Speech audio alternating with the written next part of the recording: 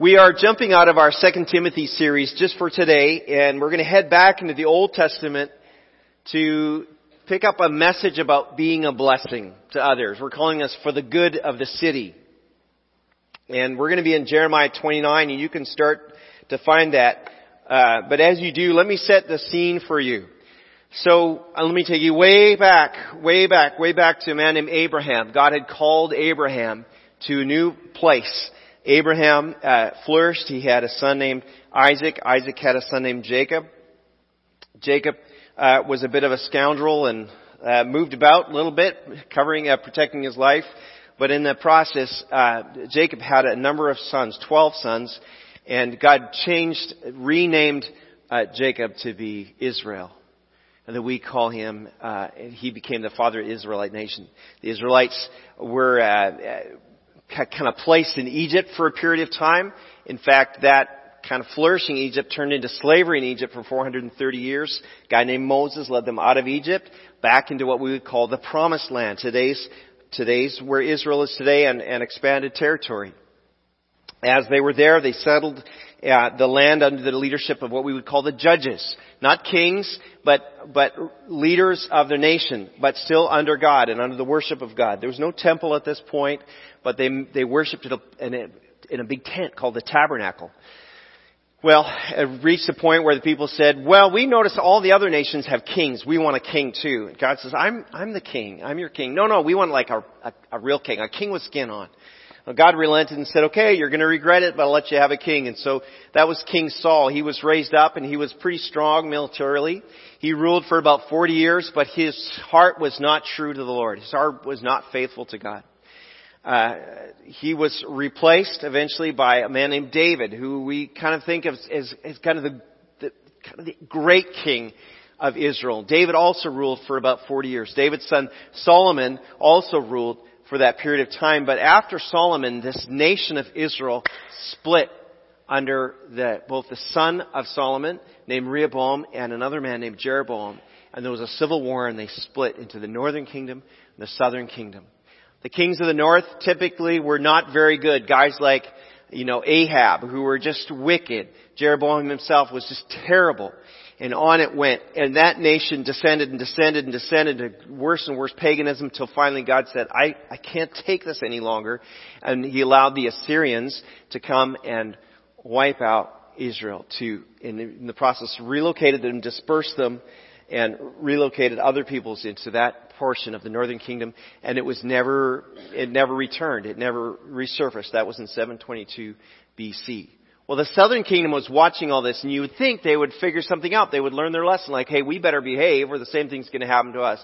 But no, they were a little more haughty about it. You see, King Solomon had built the temple, the great Jewish temple, in Jerusalem. And they felt like, we've got the temple, we're good, nothing can ever harm us. We've got a beautiful building, we'll be fine. And so they worshipped, but they also worshipped other gods. They were unjust, they were unfair, they were unkind. And God sent prophet after prophet to warn them, look, don't go down this path. It's not going to go well for you. Like, oh, we're fine. Until God brought the Babylonian army, allowed Nebuchadnezzar and his army to conquer Jerusalem. I've got a slide there. You can show that, Morgan, if you don't mind. And what Nebuchadnezzar did, he began to deport the people of Israel from, Jerusalem. You can see Jerusalem there where that big star is. And he took them to Babylon. You can imagine that trip today. You can just get on a plane.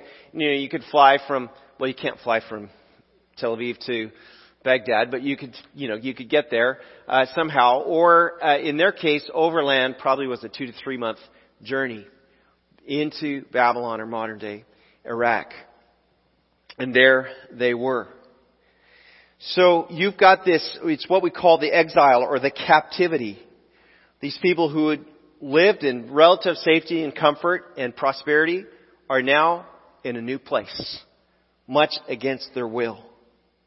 And a large portion of them, of the Jews, a group of Jews, really the prosperous, educated, religious, skilled, privileged of Jewish society had been taken far from their homes, far from the temple, far from their land. Everything that gave them identity as a people, they've been removed from that and they've been relocated and placed in Babylon. The temple at this point had not been destroyed, but that would come. There's actually two waves of Nebuchadnezzar's destruction of Jerusalem. So not only are they away from everything they love, but they're in this hostile pagan land.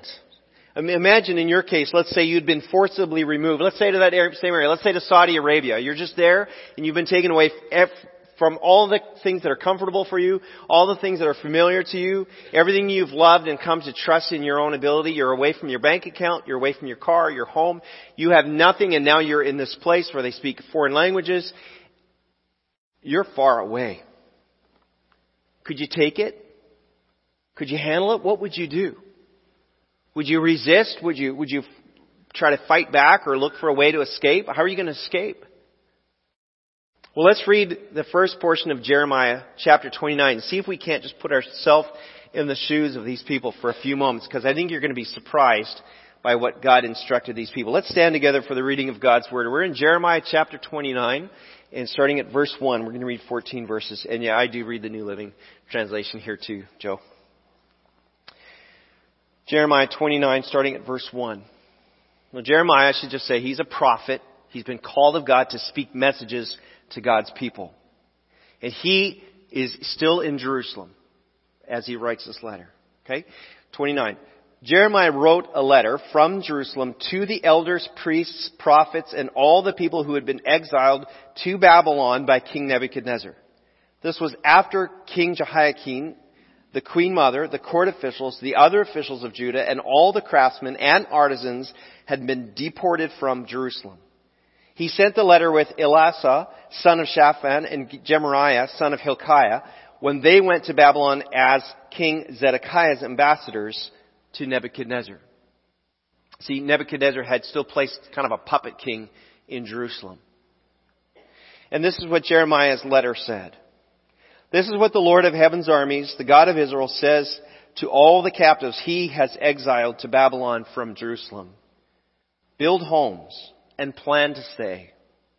Plant gardens and eat the food they produce. Marry and have children and find spouses for them so that you may have grandchildren.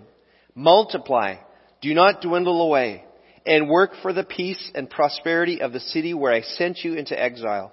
Pray to the Lord for it, for its welfare will determine your welfare. This is what the Lord of heaven's armies, the God of Israel, says. Do not let your prophets and fortune tellers who are with you in the land of Babylon trick you. Do not listen to their dreams, because they are telling you lies in my name. I have not sent them, says the Lord. Verse 10. This is what the Lord says. You will be in Babylon for 70 years. But then I will come and do for you all the good things I have promised, and I will bring you home again. For I know the plans I have for you, says the Lord. They are plans for good and not for disaster, to give you a future and a hope.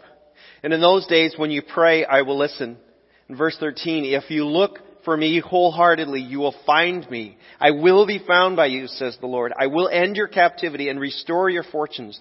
I will gather you out of the nations where I sent you, and will bring you home again to your own land. We thank the Lord for His Word. Let's be seated together. You know, God is continuing to do that. Very often the prophecies in the Bible are multi-layers. They're not necessarily limited to one period of time. God is doing that right now. He is gathering the Jewish people from around the world, and He's resettling them. He's bringing them to Israel for His purposes. He's still doing that work. Well, the Jews had to have been just stunned at Jerusalem's fall. They'd heard all the warnings, as I said, but like us, they were probably thinking, well, the problems are someone else's problems. I'm pretty good. It's my neighbor down the street. He's really the problem. They must have thought, this is God's holy city. We've got all these promises about God will forever love this place. It will never be destroyed. But then that sacred, holy city was now in the hands of foreign pagans. It was an unthinkable travesty for them. If you want a glimpse into the sort of emotional impact of this exile, I want you to jump with me to Psalm 137. You can either listen or follow along. I've got the reference up there on the screen. Psalm 137. Some of you will remember this. Was adapted as a song by Boney M. about 40 years ago. Do you remember that one? By the rivers of Babylon. Here it is. Beside the rivers of Babylon, we sat and wept as we thought of Jerusalem. We put away our harps. We hang them on the branches of poplar trees. For our captors demanded a song from us. Our tormentors insisted on a joyful hymn. Sing us one of those songs of Jerusalem. But how can we sing the songs of the Lord while in a pagan land? If I forget you, O Jerusalem, let my right hand forget how to play the harp. May my tongue stick to the roof of my mouth if I fail to remember you, if I don't make Jerusalem my greatest joy. Oh, Lord, remember what the Edomites did on the day the armies of Babylon captured Jerusalem.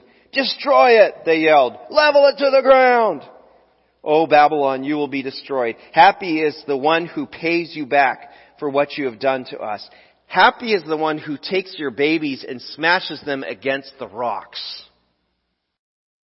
Do you think there's a little emotion there? A little anger? A little like, we are getting out of here and we are going to do some damage as we leave. That's the sentiment. That's what they're feeling. And then into this, Jeremiah writes this letter. They're not happy campers. They're like the kind of refugees, but they're forced refugees, captives. And now Jeremiah writes them and says, settle down. Be a blessing. Be a blessing to the exact ones who've destroyed your lives. Can you imagine that?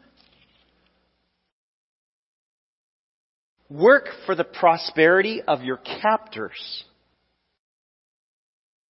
Friends, if you're a believer in Jesus, your status is similar. You're here on this earth, but your true citizenship is elsewhere. It's in heaven.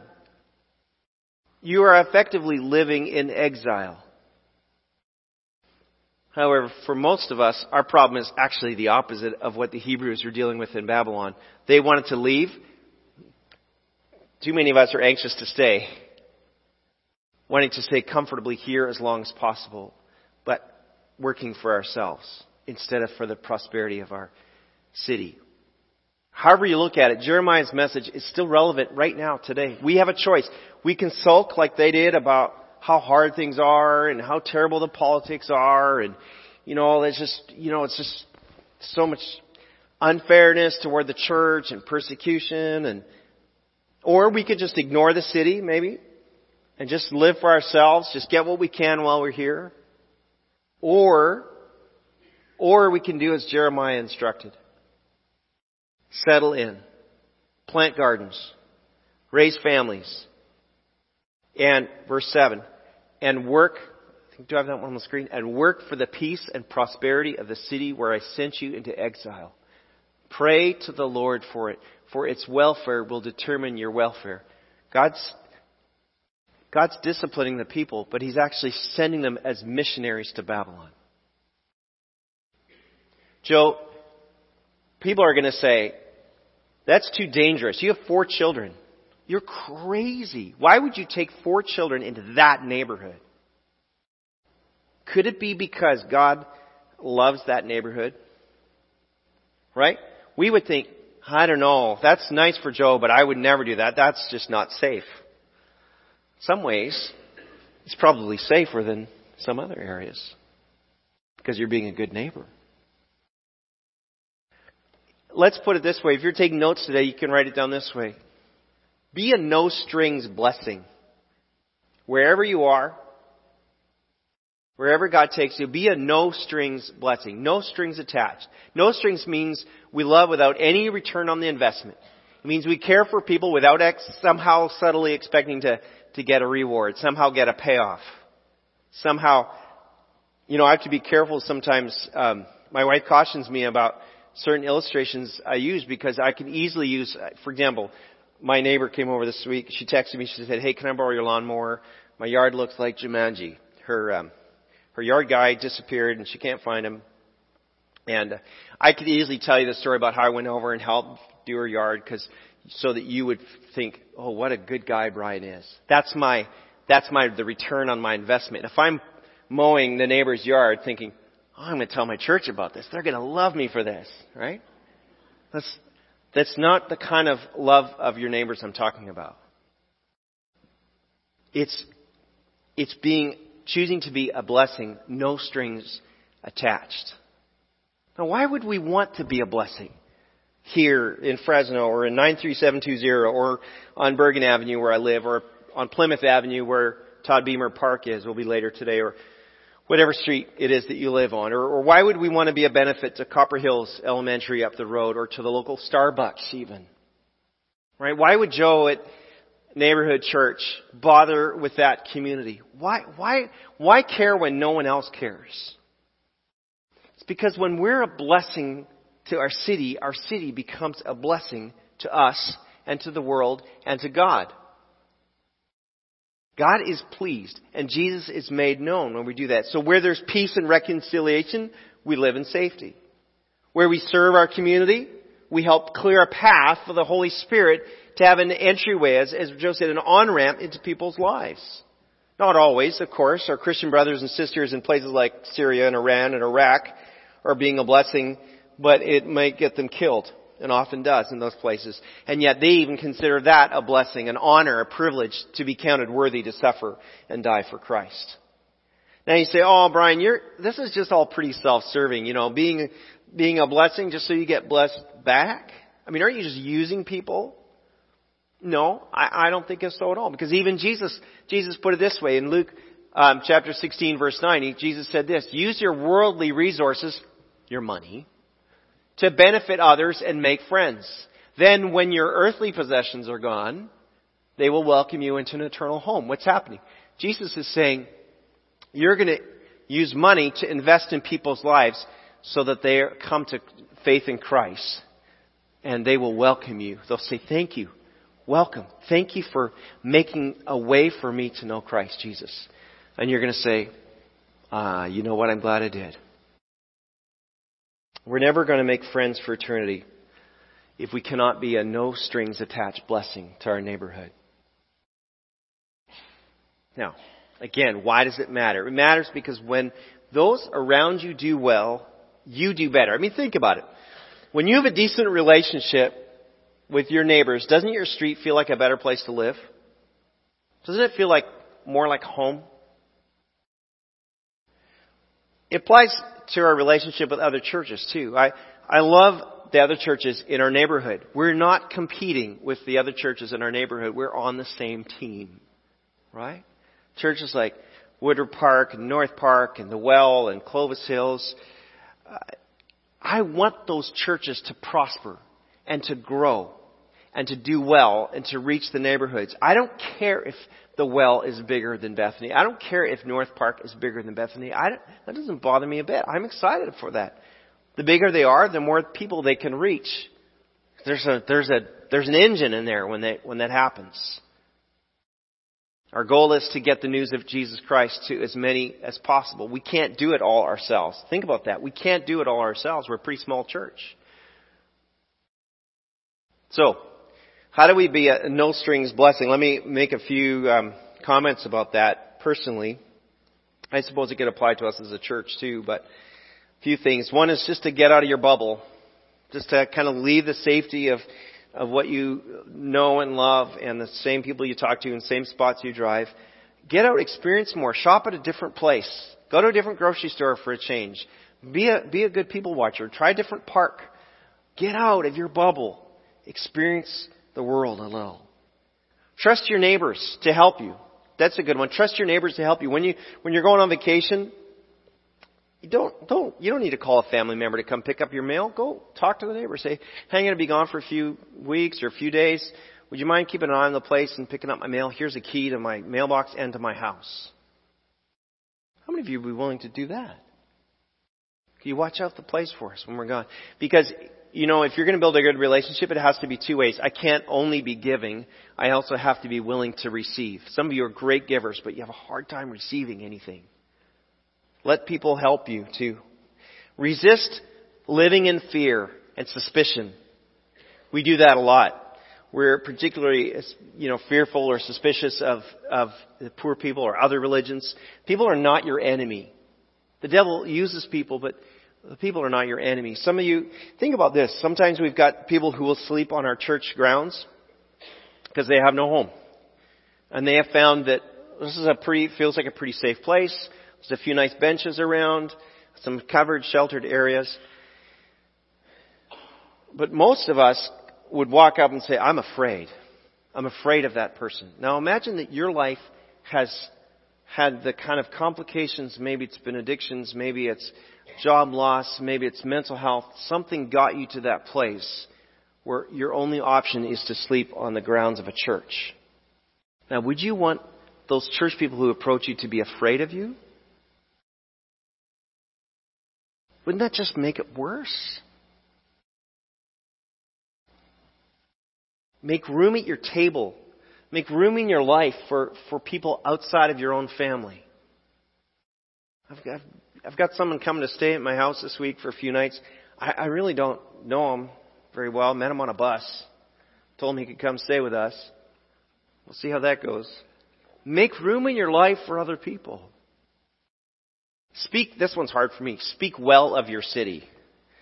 Don't be like, oh, Fresno. Fres, yes! Alright? I'm guilty of that.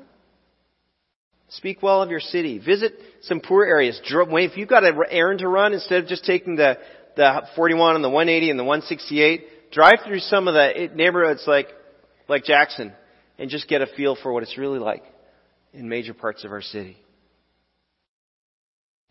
Work at having a happy, healthy family. That's a great blessing to your community, to your neighborhood when you're doing well. Oh, here's one. Keep your yard reasonably nice. It's a blessing to your community. It's a blessing to your neighborhood. That's a no strings attached thing you can do to make the world a better place for others. Wave hello when your neighbors drive by. You look like an idiot, but they'll love it. Right? They'll think you're weird, but people love weird people a little bit.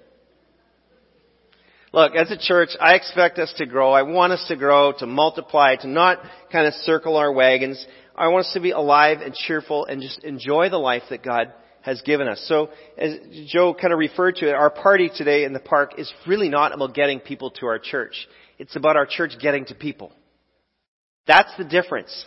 Instead of saying, everyone should come here, we're saying, look, we are the church.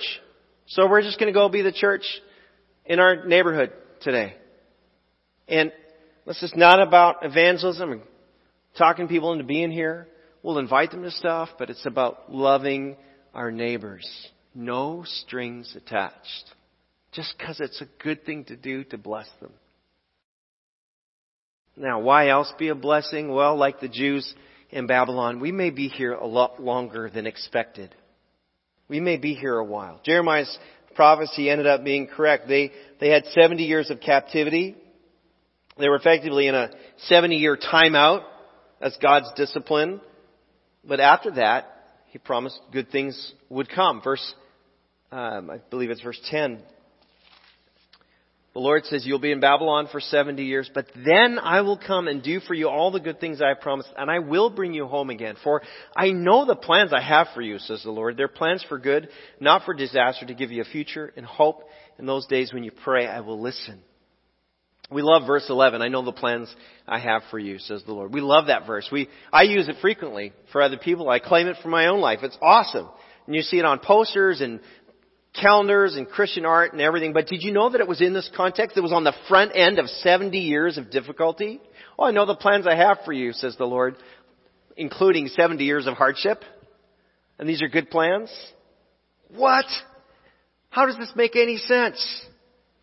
Look, some of the things you pray for, or some of the things you ask for, or some of the things you invest in, whether spiritually or even financially, will have no benefit to you in this lifetime. Some of you are going to make investments that you're never going to see the fruit of it. You may not even see answers to prayer. You're praying things that the Lord's going to answer in the life of your children, or your grandchildren, or your great-grandchildren. And finally that prayer is going to be answered because that's the right timing for it. That's what happens. It's like planting a fruit tree. If you plant a fruit tree, you're not going to get fruit in the first few years. And what happens if you plant that tree and then you move away to someone else? Or what would happen if you said to your kids, hey, I want to plant a fruit tree in your backyard? Be a blessing to them. You never eat a single a peach off that tree. But it's still worth it because it's a blessing to someone else. So in the case of these Jews in Babylon, immediate deliverance would not actually have been the best thing for them. They had to learn some lessons in that 70 years. The land even had to catch up on 70 years of Sabbath. 2 Chronicles talks about that the land needed its rest because the people hadn't given it its 7-year rest on the land.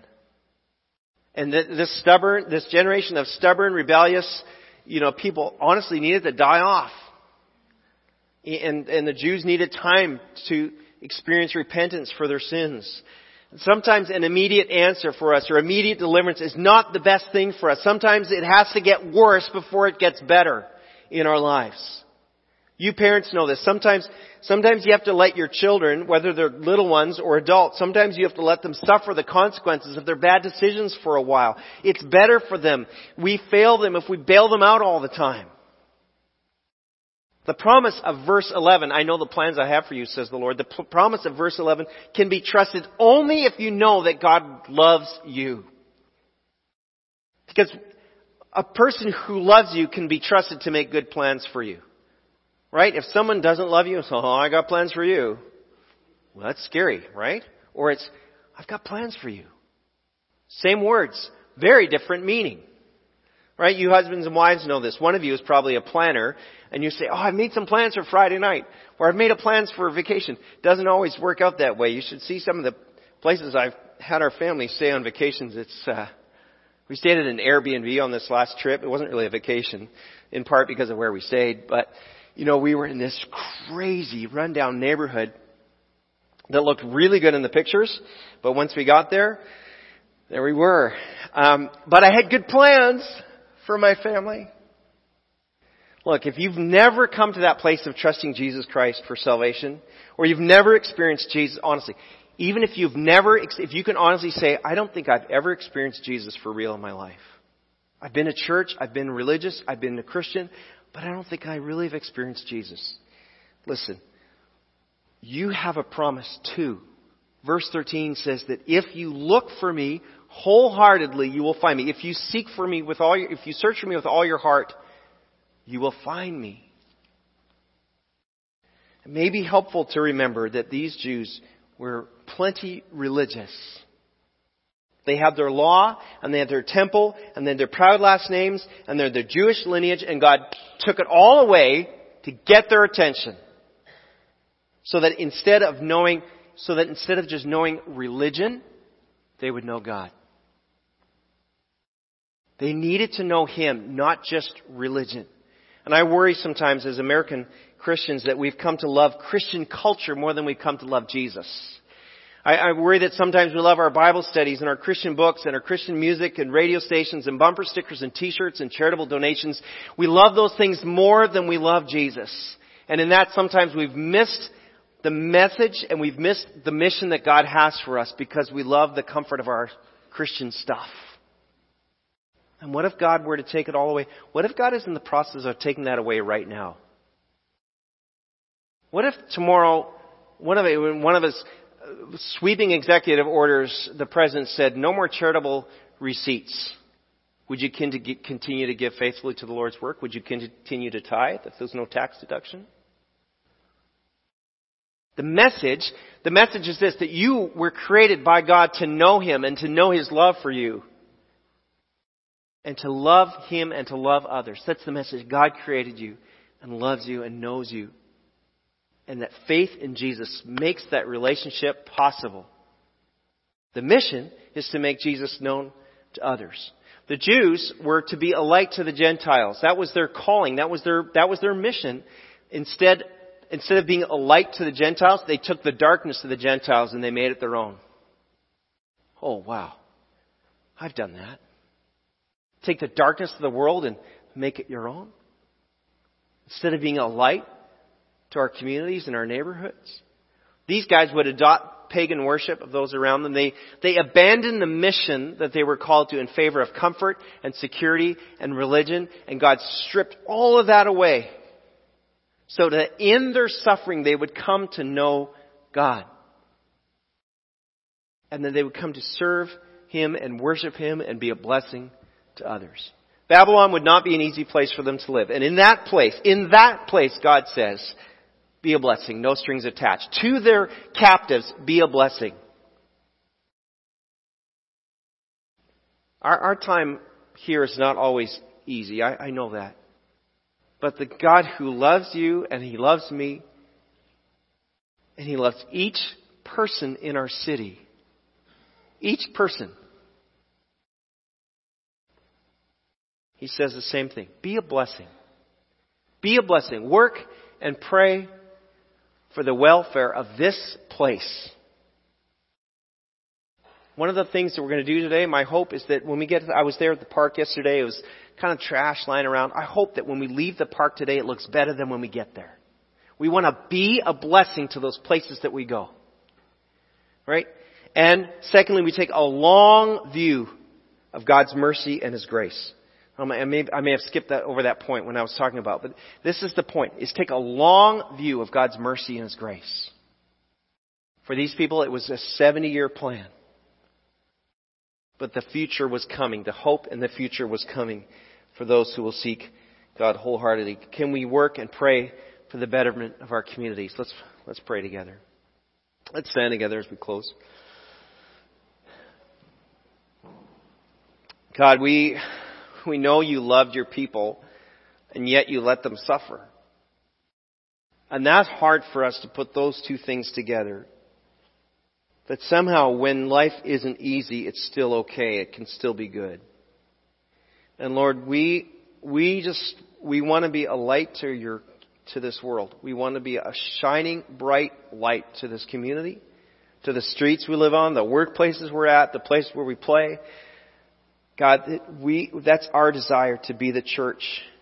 To not turn in and huddle, but to open up and live for you right in front of everybody. God, I pray that you would help us to do that and to do it joyfully, to be a blessing to the people around us so that you can bless them. And then we will experience your blessing in the process. We will experience your favor in the process. When our city does well, we do well. God, we thank you for Jeremiah. We thank you for preserving these words for us, that they continue to teach us today. We love you, Lord. We thank you for your care for us. In Jesus' name, amen.